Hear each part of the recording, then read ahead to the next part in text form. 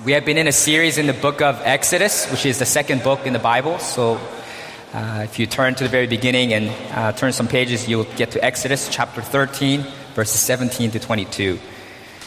Let me pray for the reading and preaching of God's Word. Heavenly Father, you are the King. We are your subjects. You are the Lord. We are your servants. You are our Father. We are your children. You are our shepherd. We are your sheep. We want to serve, follow you, honor you, love you with our whole heart. We want to be reminded again this morning of your faithfulness, your steadfast love. So speak to us from this passage. Teach us more about your character and humble us and glorify your name. In Jesus' name we pray. Amen. Exodus 13, verses 17 to 22. When Pharaoh let the people go, God did not lead them by way of the land of the Philistines, although that was near. For God said, "Lest the people change their minds when they see war and return to Egypt." But God led the people around by the way of the wilderness toward the Red Sea. And the people of Israel went up out of the land of Egypt, equipped for battle. Moses took the bones of Joseph with him, for Joseph had made the sons of Israel solemnly swear, saying, "God will surely visit you, and you shall carry up my bones with you from here." And they moved on from Sukkoth and encamped at Etham, on the edge of the wilderness. And the Lord went before them by day in a pillar of cloud to lead them along the way, and by night in a pillar of fire to give them light, that they might travel by day and by night. The pillar of cloud by day and the pillar of fire by night did not depart from before the people. This is God's holy and authoritative word. If you drive here in the city, you have more likely than not had the experience of being in a hurry to get somewhere and then to only run into that dreaded detour sign. And if you are overly reliant on the GPS, like I am, then it probably rerouted you to another point of the construction site, to another detour. And for some of us, that experience feels like a metaphor for life in general. A closed door in your career advancement. Getting stuck in the friend zone of your romantic interest. An unexpected setback in your health. Maybe you thought you'd be in full-time ministry by now. Maybe you thought you would have a job by now. Maybe you thought you would be a university professor by now. Maybe you thought you'd be living in a different country by now, or state by now. Maybe you thought you'd be married by now. Maybe you thought you'd have children by now. But your life seems to have hit a detour, an unexpected delays, a deferral of your hopes and dreams. Prophet Jeremiah captures this experience well in Jeremiah 10:23. "I know, Lord, that the way of man is not in himself, that it is not in man who walks to direct his steps." On this walk of life, it is not our human prerogative to direct our own steps because, as Proverbs 16:9 says, "The heart of man plans his way, but the Lord establishes his steps." Man devises his plans, but God decides what will happen. Man proposes, but God disposes. And if we know the God who is directing our steps, then we can trust him through the detours of life. Exodus 13, 17 to 22 takes us on one of Israel's detours, and it teaches us that we can entrust ourselves to God through the detours of life because of his wisdom, faithfulness, and presence. And we're going to see those three things in turn. Let's first look at God's wisdom in verses 17 to 18. It says, "When Pharaoh let the people go, God did not lead them by way of the land of the Philistines, although that was near. For God said, 'Lest the people change their minds when they see war and return to Egypt.' But God led the people around by the way of the wilderness toward the Red Sea. And the people of Israel went up out of the land of Egypt, equipped for battle." There was a shorter, direct route from Egypt to Canaan known as the Great Trunk Road, which followed the coastline of the Mediterranean Sea. And therefore it was called in Isaiah 9:1 as the Way of the Sea, or Via Maris in Latin. This famous trade route was also called, in some ancient times, the Way of the Philistines, because it passed right through the Philistine plain. That's partly why God is avoiding this direct passageway. It says God did not lead them by way of the land of the Philistines. But why? Was God afraid of the military might of the Philistines? Were the Philistine gods too strong for him? Of course, that's not the case. That's an absurd question for those of us who've seen how God struck Egypt down and its idols down with his strong hand in the preceding chapters. There is no God but the Lord, Yehovah, and we have seen that clearly. The reason why God chose this detour is for the sake of the Israelites, for his people. Because of their faithlessness, and because of their fearfulness, and because of their fickleness, it says in verse 18, "For God said, 'Lest the people change their minds when they see war and return to Egypt.'" This is ironic because it says in verse 18 that Israel went out of the land of Egypt equipped for battle. We have seen the repeated use of military terms in the preceding passage that I noted last week. 12:36, that the Israelites plundered the Egyptians by asking them for their silver and gold and jewelry. And plunder refers to the spoils of war, right? In 12:37, they said that there were 600,000 men on foot coming out of Egypt. And that's a technical way to describe infantrymen, soldiers. 12:41 told us that all the hosts of the Lord went out from the land of Egypt. The word hosts refers to armies or regiments, divisions. So we're seeing again and again these repetition of military terms, but we noted last week that also that Israel not once gives battle to the Egyptians. The Lord God has done up to this point all the fighting on their behalf. Israel is winning their war against Egypt simply by trusting in the Lord and in his word. So this phrase, verse 18, is intentionally ironic. It's making the same point again. The Israelites went up out of the land of Egypt equipped for battle, in battle formation. And yet, from God's omniscient perspective, Israel is utterly ill-equipped for battle. Israel may be equipped for battle physically, but they are not equipped for battle spiritually, to trust the Lord. A time is coming when the Lord will demand of them to fight, to conquer the promised land. But before that, they must learn to trust in the Lord, lest they forget the Lord and think that their failure or success is entirely dependent on them. In their current level of faith and maturity, they will change their minds and flee right back to Egypt as soon as they face the Philistine army. The Israelites don't know this, but God knows this. So he takes them about a roundabout way through the wilderness toward the Red Sea. I think I have a map where I can show you what this detour looks like. Can you guys see that? So the Mediterranean Sea is at the top. And you start here from Goshen, and the direct way to Canaan would have been right along the coast. That would have been 2 weeks. But instead, you know how long it takes the Israelites? 40 years.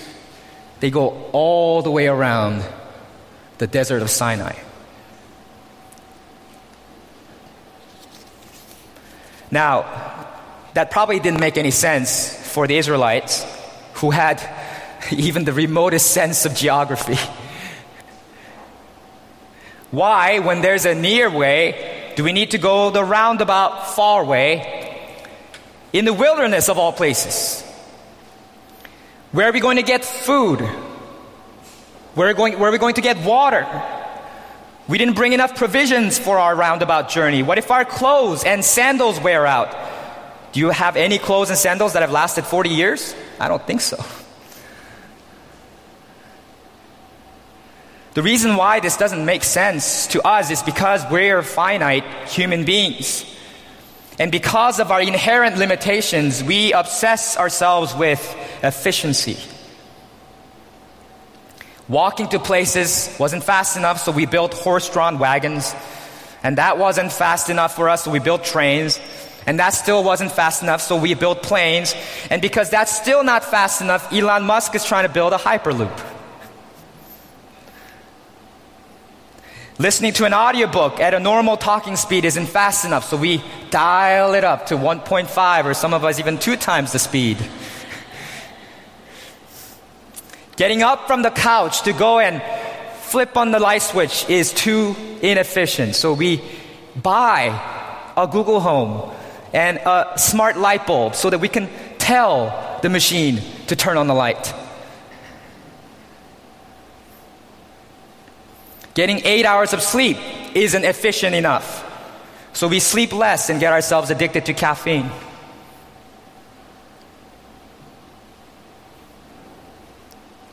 Sending postage mail isn't fast enough, so we send emails instead.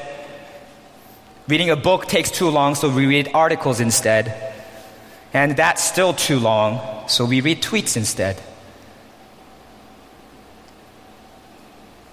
Wanting to talk to someone and meet them is too inefficient, so we call them. And even that has too many formalities and takes too long, so we text them instead. We don't want to save a little bit of money over a long period of time, so we want to strike get rich. We get lottery tickets. You invest in risky ventures. We as a society is obsessed with efficiency and maximization. Why? Because we are finite human beings and we understand economics. We know that time is finite, that it's scarce. If we spend 2 hours one morning praying, that's 2 hours less we have to catch up on our work or to catch up on much needed sleep. We know that money is finite, that it's scarce. If we give $600 to church as a tithe each month, that's $600 less dollars we could have spent on ourselves, on our eating out at delicious joints or going shopping. We know that our bodies are finite. If we help someone in the church move one morning, our muscles will probably be too tired and sore to go weightlifting later that afternoon. If we get married and have children, that's a significant investment of time, money, and physical and emotional energy that we could have spent elsewhere. As finite human beings, we are always constrained by these limits, and that's why we care about efficiency. We prize efficiency. But God does not work with our standards of productivity and efficiency. God does not have the limits that we have because God is infinite. God cannot waste time ever because He has an infinite quantity of time. He can waste a million years and still have infinity left over. God is not subject to scarcity, and therefore God is not subject to the tyranny of efficiency. He's never pressed for time. With the Lord, one day is as 1,000 years, and 1,000 years is one day. 2 Peter 3:8. That's why He can afford to take Israel on a 40-year detour. God can take His people through a wilderness where there is no food. Why? Because He can rain manna and quail down from heaven for them to eat. That makes no sense from a human efficiency standpoint. God can take them to a desert where there's no water. Why? Because He can make water flow from a rock. God can take His people on a long, arduous journey through the wilderness because He can stop their sandals and clothes from wearing out for 40 years, as it says in Deuteronomy 29, verse 5. This is why God can command us to do or lead us to do things that seem illogical or inefficient to us. This is why God can promise a childless Abraham who is way past the age of childbearing age, Genesis 15:5, look toward heaven and number the stars. If you are able to number them, so shall your offspring be. We plan for the next year or the next 5 years or for the next decade or for our lifetime, but God has 1,000 generations and eternity beyond in view. This is why God can command us to give cheerfully and generously and even sacrificially to meet the needs of our Christian brothers and sisters. From a human standpoint, that's inefficient and illogical, because money I use for other people is money I don't have for myself and my family. But as 2 Corinthians 9:6-9 says, whoever sows bountifully will also reap bountifully. God is able to make all grace abound to you, so having all sufficiency in all things at all times, you may abound in every good work. Because God's the one who richly provides us with everything to enjoy. This is why God can command us to pray without ceasing. Prayer is so inefficient from a strictly human standpoint. Time spent praying is time spent literally getting nothing done. Is it not? And yet, in God's economy, it's the ultimate power move because, as Charles Spurgeon said, prayer is the slender nerve that moves the muscle of omnipotence. God is not confined by our limitations. His thoughts really are not our thoughts. His ways really are not our ways. This is why God can leave the near way by the wayside and lead the Israelites by the far way. Do you live your life tyrannized by urgency, by your striving for perfect efficiency? I'm not telling you to be lazy. I'm not telling you to not make any plans, far from it. But we should not be enslaved to time and money and health like our entire lives are about managing those finite assets. It's okay to be delayed 10 minutes by a long-winded coworker. Maybe you'll get to share the gospel with them. It's okay that you missed your highway exit because you got boxed out by another driver. It's okay that you didn't get a job before inflation and the tightening of the market. It's okay that you didn't get married by the time you are 30. I can assure you that God is not biting his nails and pacing around in heaven because he's worried about running out of time to accomplish his purposes in your life. God's course is charted far ahead of ours, and his plans operate on a far higher plane than ours. There's something that he is doing that we do not see. And he will surely lead all of his people to the promised land, the kingdom of God. And for that reason, because of God's wisdom, we can entrust ourselves to God through the detours of life. God knows things about us and our circumstances that we do not know, because God sees the past, the present, and the future that we do not see. For God said, lest the people change their minds when they see war and return to Egypt. Think about it for a minute. Coming out triumphantly after the 10 plagues of Egypt and coming out in battle formation with 60,000 infantrymen.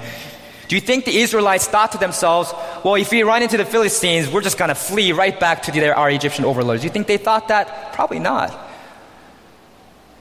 But God knew that. That's exactly what would happen. We do not know ourselves as well as we think we do. And this is why I sometimes pray to God, Father, please don't let the growth and success of Trinity Cambridge Church outstrip the growth of my character. Because I don't want to experience success and be tempted with things that I cannot handle and sin against God in pride and cause some scandal.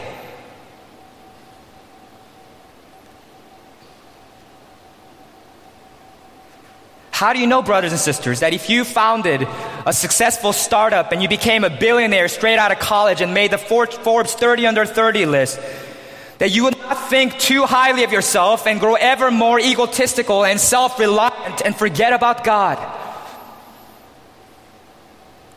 How do you know, brothers and sisters, that if you are genetically predisposed to be more attractive to your peers, by our society's standards, that you would not be seduced by someone into sexual immorality, or wooed by a highly persuasive and a handsome unbeliever into an unequally yoked marriage, where you are led gradually down the path of indifference and unbelief toward God. How do you know? You don't know.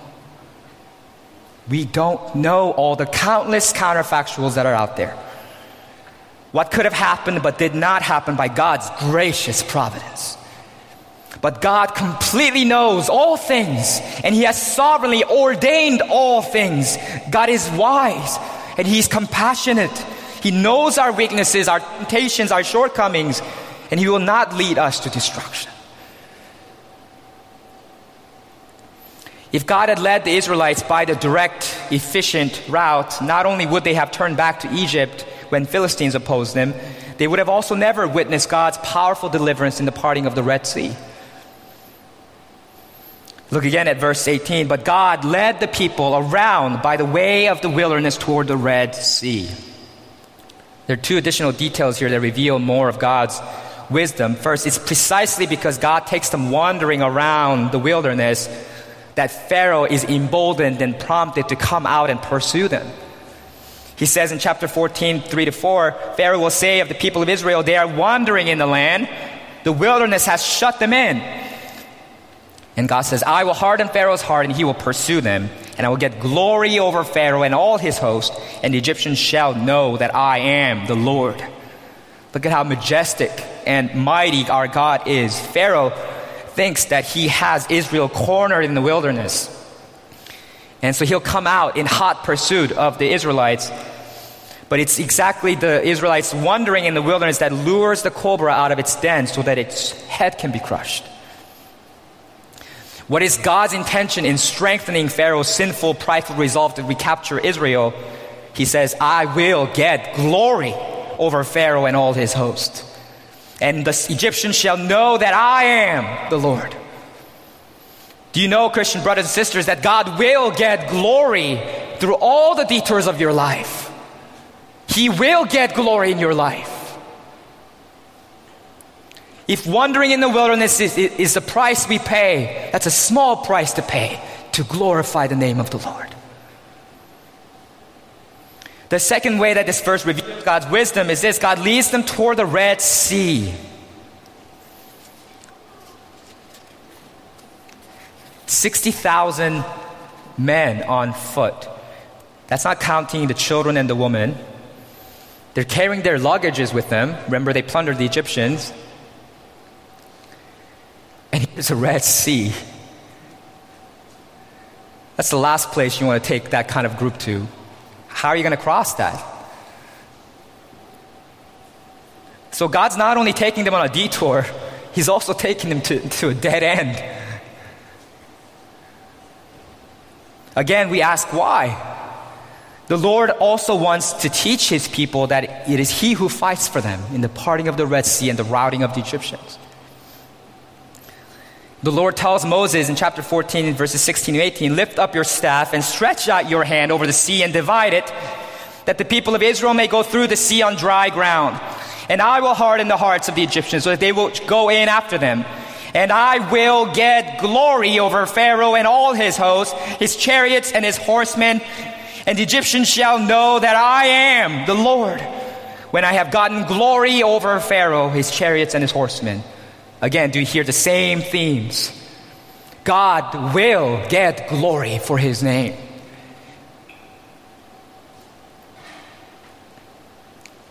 Brothers and sisters, isn't that what we live for? For God's glory, to see Him exalted, to see Him famous, made known among all the nations, to see every tongue confess His name, to see every knee bow down before Him.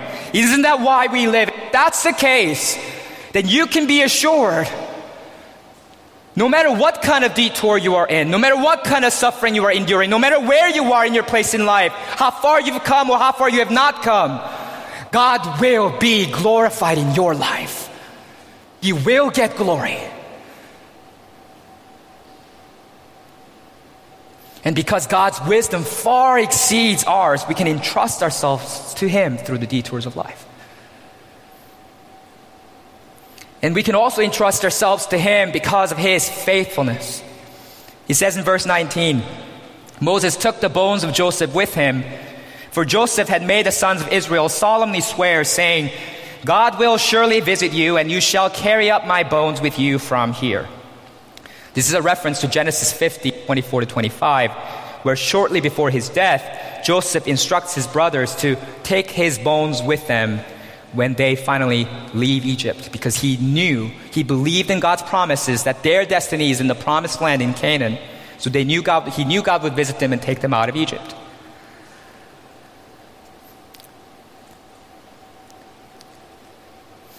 So although he knew that, he assures them God will visit you. And even though he won't be alive to see it, he wants at least his bones to partake of the promised land and to be buried with his forefathers. So it seems for however many hundreds of years, the 430 years that they spent in Egypt, they kept a remembrance of where Joseph's ossuary was, or where he was mummified, whatever the process the Egyptians took to bury him, and they carry his bones out on their journey to Canaan. Joseph's bones, seemingly, it's of little consequence to us, is mentioned here as a testament to the faithfulness of God. Note that this didn't take place quickly over one generation. We know that they spent 430 years in Egypt. Our country is not even 300 years old. Yet much has happened over the last 245 years, hasn't it?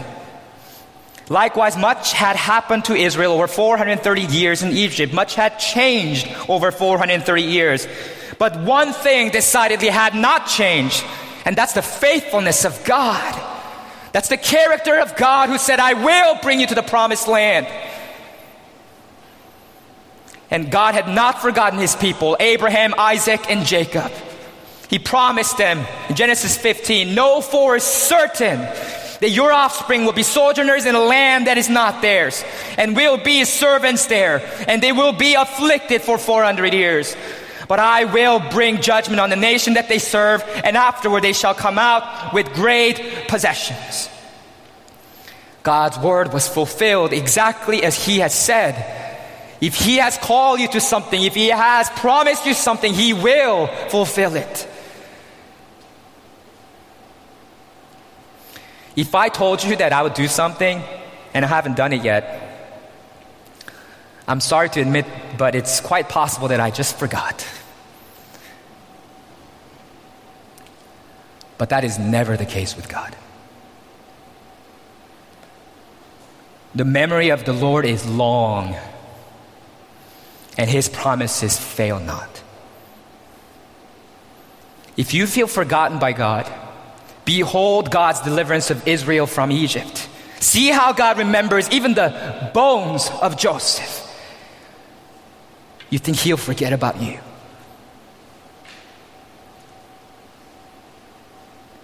All the promises of God find their yes in Christ. That's why it is through him that we utter our amen to God for his glory.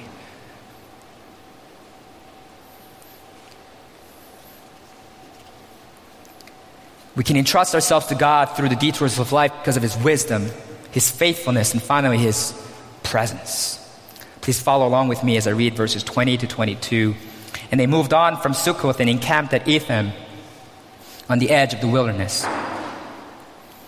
And the Lord went before them by day in a pillar of cloud to lead them along the way, and by night in a pillar of fire to give them light, that they might travel by day and by night.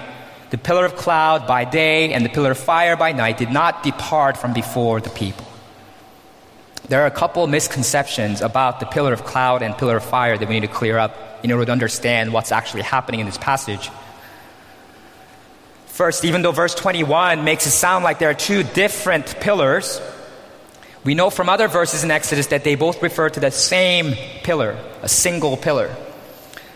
Later in Exodus 14, verses 19 to 20, it says, Then the angel of God, who was going before the host of Israel, moved and went behind them. And the pillar of cloud moved from before them and stood behind them, coming between the host of Egypt and the host of Israel.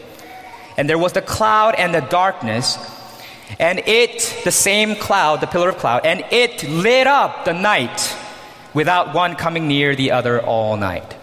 So this pillar of cloud that separated the Egyptians and the Israelites by day is the same pillar that at night is lighting up the skies. It's the same pillar of fire.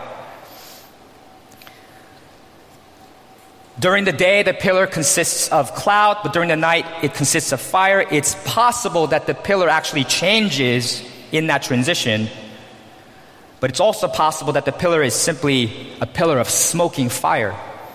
During the day, what's most visible is smoke, cloud, and at night, what's most visible is the fire. And it's not wrong to describe the pillar of smoke as a pillar of cloud, because after all, clouds are nothing but evaporated water vapors condensing onto tiny bits of matter like dust and ash.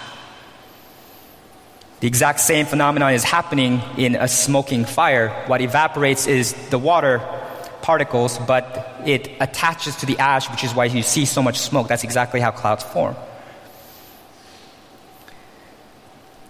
The interpretation is also confirmed by Exodus 14:24, which says, "In the morning watch, the Lord in the pillar of fire and of cloud looked down on the Egyptian forces and threw the Egyptian forces into a panic." Single pillar of cloud and fire. It's the Lord looks down on the Egyptians from it. The second misconception about the pillar of fire and cloud is this: these are not simply manifestations of God's power, they are manifestations of God's very presence. Look again with me at Exodus 13:21. It says, "The Lord went before them by day in a pillar of cloud to lead them along the way, and by night in a pillar of fire to give them light." The Lord himself is in the pillar of cloud and fire. Exodus 14:24 that I just cited earlier is even more explicit. It says, "In the morning watch, the Lord in the pillar of fire and of cloud looked down on the Egyptian forces and threw them into a panic." The Lord is literally in the pillar of fire and cloud. So then the pillar of smoking fire is a theophany, the appearance of God himself in a way that humans can perceive. It does not exhaust who God is or reveal the fullness of who God is, but it is, nevertheless, a real manifestation of Yahweh. So then, the presence of the pillar tells us of the Lord's constant presence with his people. He does not send Israel into the unknown on their own. It says he goes before them. And not only at specific times during the day, "Hey, Israel, make an appointment with me here at 3 p.m. You can come and then I'll go with you then." No. By day and by night, meaning all day. No bathroom breaks, no nap times, constantly. There isn't a second in the day when the Lord God is not with his people Israel in the wilderness. It says the pillar of cloud and fire did not depart from the people. The Lord never left his people alone in the wilderness. He never departed. Remember this, brothers and sisters, when the Lord sends you. Whatever wilderness you might be in, he has gone there before you. And he never departs from his people. There is no such thing as a God-forsaken wilderness for us because we are his people. No matter how desolate or lonely it might seem. The presence of the Lord is frequently marked by fire and smoke. Recall from Exodus 3:2-3 when God appeared in a flame of fire out of the midst of a bush. In Exodus 19:18 it says that Mount Sinai was wrapped in smoke because the Lord had descended on it in fire. The smoke of it went up like the smoke of a kiln, and the whole mountain trembled greatly. Fire and smoke are very appropriate representations of God because they are immaterial or incorporeal, at least to us, to our naked eye, like the Lord who is spirit and not flesh. And because of God's consuming power, right, in describing God's fiery jealousy over his people and his righteous judgment of the wicked, Scripture repeatedly calls the Lord a consuming fire. Fire cooks food, but it kills bacteria. Fire refines gold, but it burns up the dross. It's a fitting representation of the way the Lord sanctifies his people, but consumes and judges his enemies. Fire and smoke are also significant for guidance. Light illuminates, and smoke too is often used for signaling, even in Scripture. The pillar of cloud and fire serve to guide the Israelites here. But the most significant background is not these passages that I mentioned. The pillar of smoking fire is connected to Genesis 15, 17 to 21, where the Lord appears to Abraham in the form of a smoking fire pot and a flaming torch. That's the same passage that I cited from earlier, where the Lord foretells Israel's 400-year slavery in Egypt and their eventual deliverance in Exodus. In that passage, God makes a covenant with Abram. A covenant is a legally binding relationship confirmed with an oath. And in ancient Near Eastern culture, a more powerful king, the suzerain, and a weaker king, the vassal, would form a covenant with one another. And the more powerful king would make certain promises to protect and to provide for this weaker king, and the weaker king would pledge allegiance to the suzerain king, and those were called suzerain vassal treaties or covenants. And one of the covenant ratifying rituals that were used in the ancient Near East were to cut up some animals, often sacrificial animals, and then to spread out, depart the animals and make parallel lines with these cut up pieces of animal carcass. And then to have the vassal king, the weaker king who is pledging allegiance to the suzerain, the powerful king, walk through the two pieces of the animals. And he was to invoke a curse upon himself. If I break my covenant with you, if I'm disloyal to you, I shall be like these cut up animals. We see an example of that in Jeremiah 34:18, and we see it literally happening in Genesis 15, 17 to 21. And so you can imagine the scene for a minute. If you're Abram, it's at night, and you see these cut up pieces of animals. That's rated R. It's a gory sight. He has to walk through this, and he's about to invoke a very serious curse upon himself. But what happens is surprising, because God does not tell Abram to walk through the pieces of the animals. God appears in the smoking fire and the flaming torch, and he himself goes through the path of the animal carcass. That's a powerful illustration of how God graciously guarantees the fulfillment of his covenant promises. God's committing himself to his people unreservedly, saying, should you fail to keep the requirements of the covenant, should you break your covenant with me and be disloyal to me, I will bear that curse myself, so that I can keep you and save you as my people. That's the length to which God was committed to the covenant that he made with his people. And the pillar of smoking fire is a daily, constant reminder to Israelites. Remember that promise. Remember what God did. He said he will keep you. He said, I will keep my promise. He said, I will deliver you and bring you into the promised land as I said. And in Jesus, we see the embodiment of the pillar of cloud and fire. Jesus is the one who baptizes us with the Holy Spirit and fire.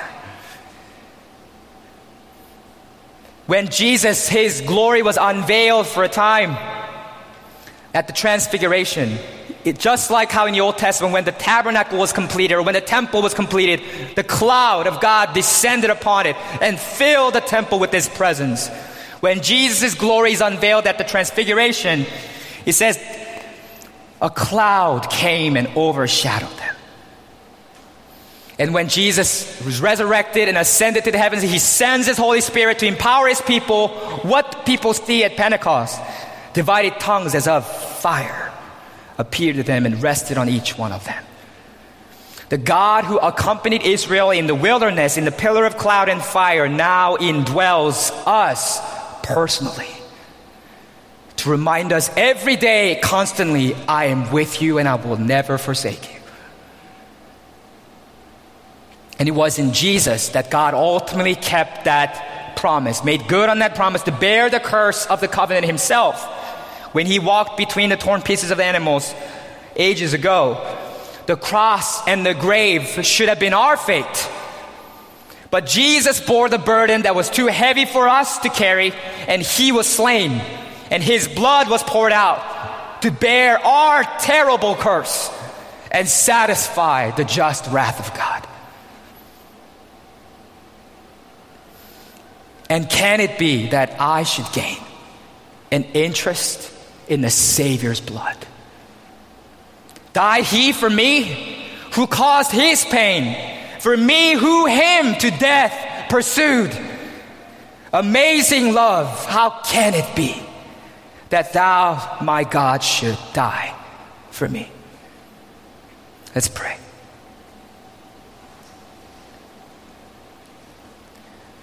God, we have no words for such amazing love.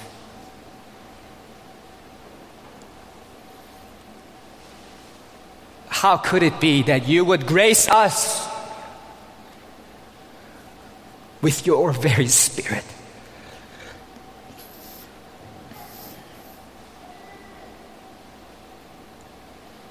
God, we thank you. We worship you.